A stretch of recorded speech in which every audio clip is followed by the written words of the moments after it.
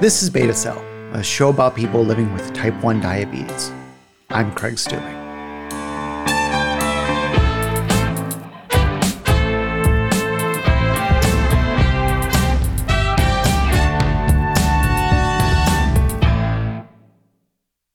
I have an update on Act 3 from our last episode, Walking on Broken Vials. So if you haven't heard it yet, I recommend listening to that before this episode. Here's a short recap. On April 13th, the bill LD 673, an act to create the Insulin Safety Net program, was introduced in Maine.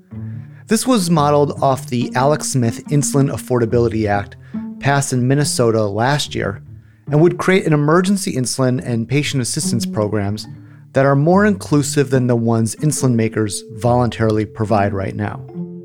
The morning LD 673 was introduced, the nonprofit Beyond Type 1 submitted written testimony on it.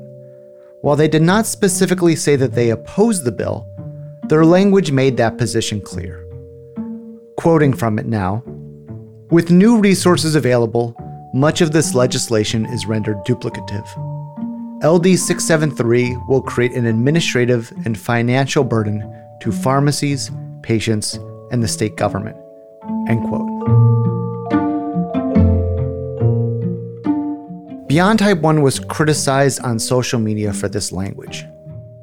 After staying silent for 24 days, Beyond Type 1 sent a second letter to Maine, saying, quote, "We're writing today to clarify and state unambiguously that Beyond Type 1 does support the passage of this legislation."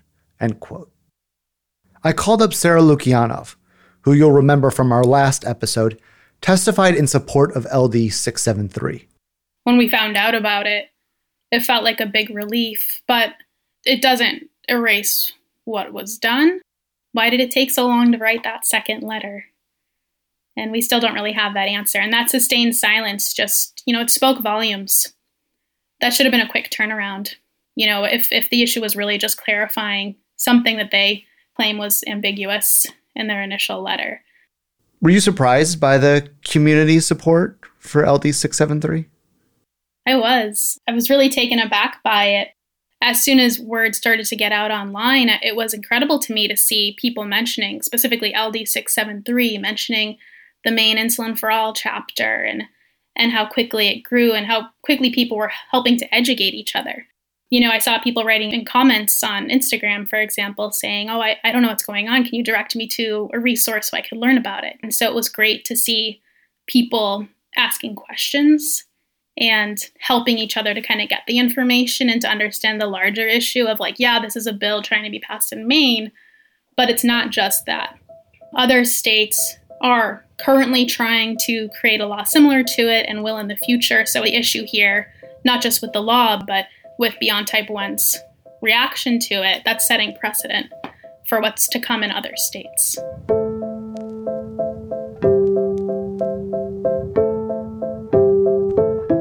Do you think Beyond Type 1 would have sent this second letter if it weren't for all that online support?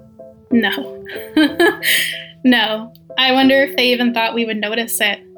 I'm sure Beyond Type 1 was very surprised by that reaction, but I think it's a good reminder for not just them, but all organizations involved in diabetes, whether nonprofits or those who are manufacturing things that we depend on. It's a good reminder of how strong the community is and how much it supports each other.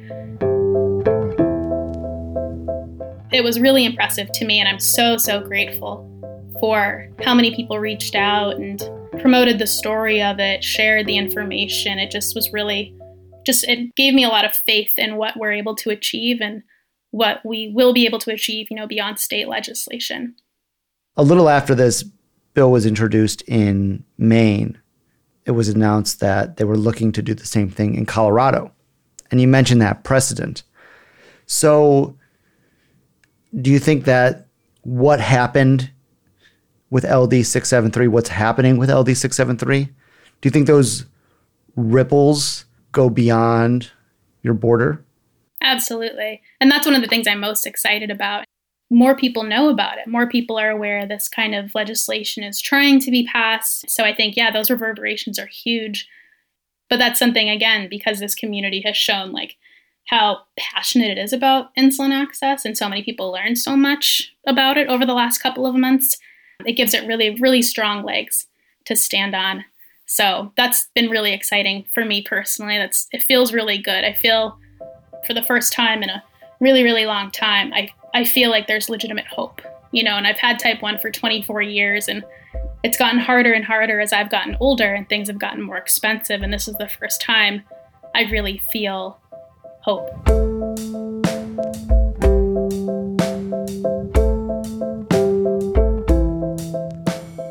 So when we last talked, you said that you saw Beyond Type 1's first letter, that act, as unforgivable.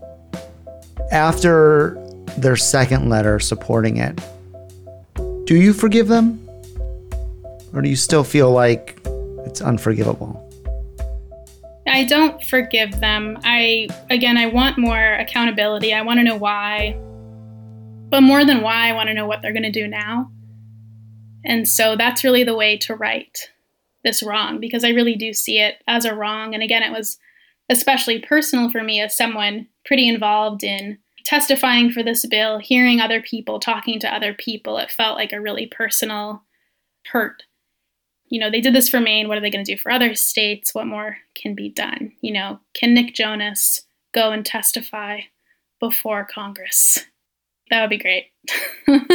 But, I think they need to make some massive changes to their structure and their purpose to really earn back the trust and support of a lot of members of this community.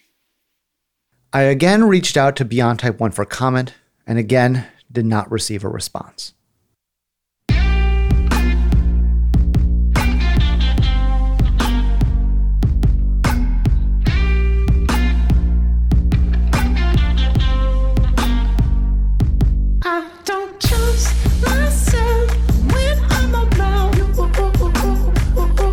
Beta Cell is produced, recorded, and edited by me, Craig Stubing, and our theme music is by Purple Glitter.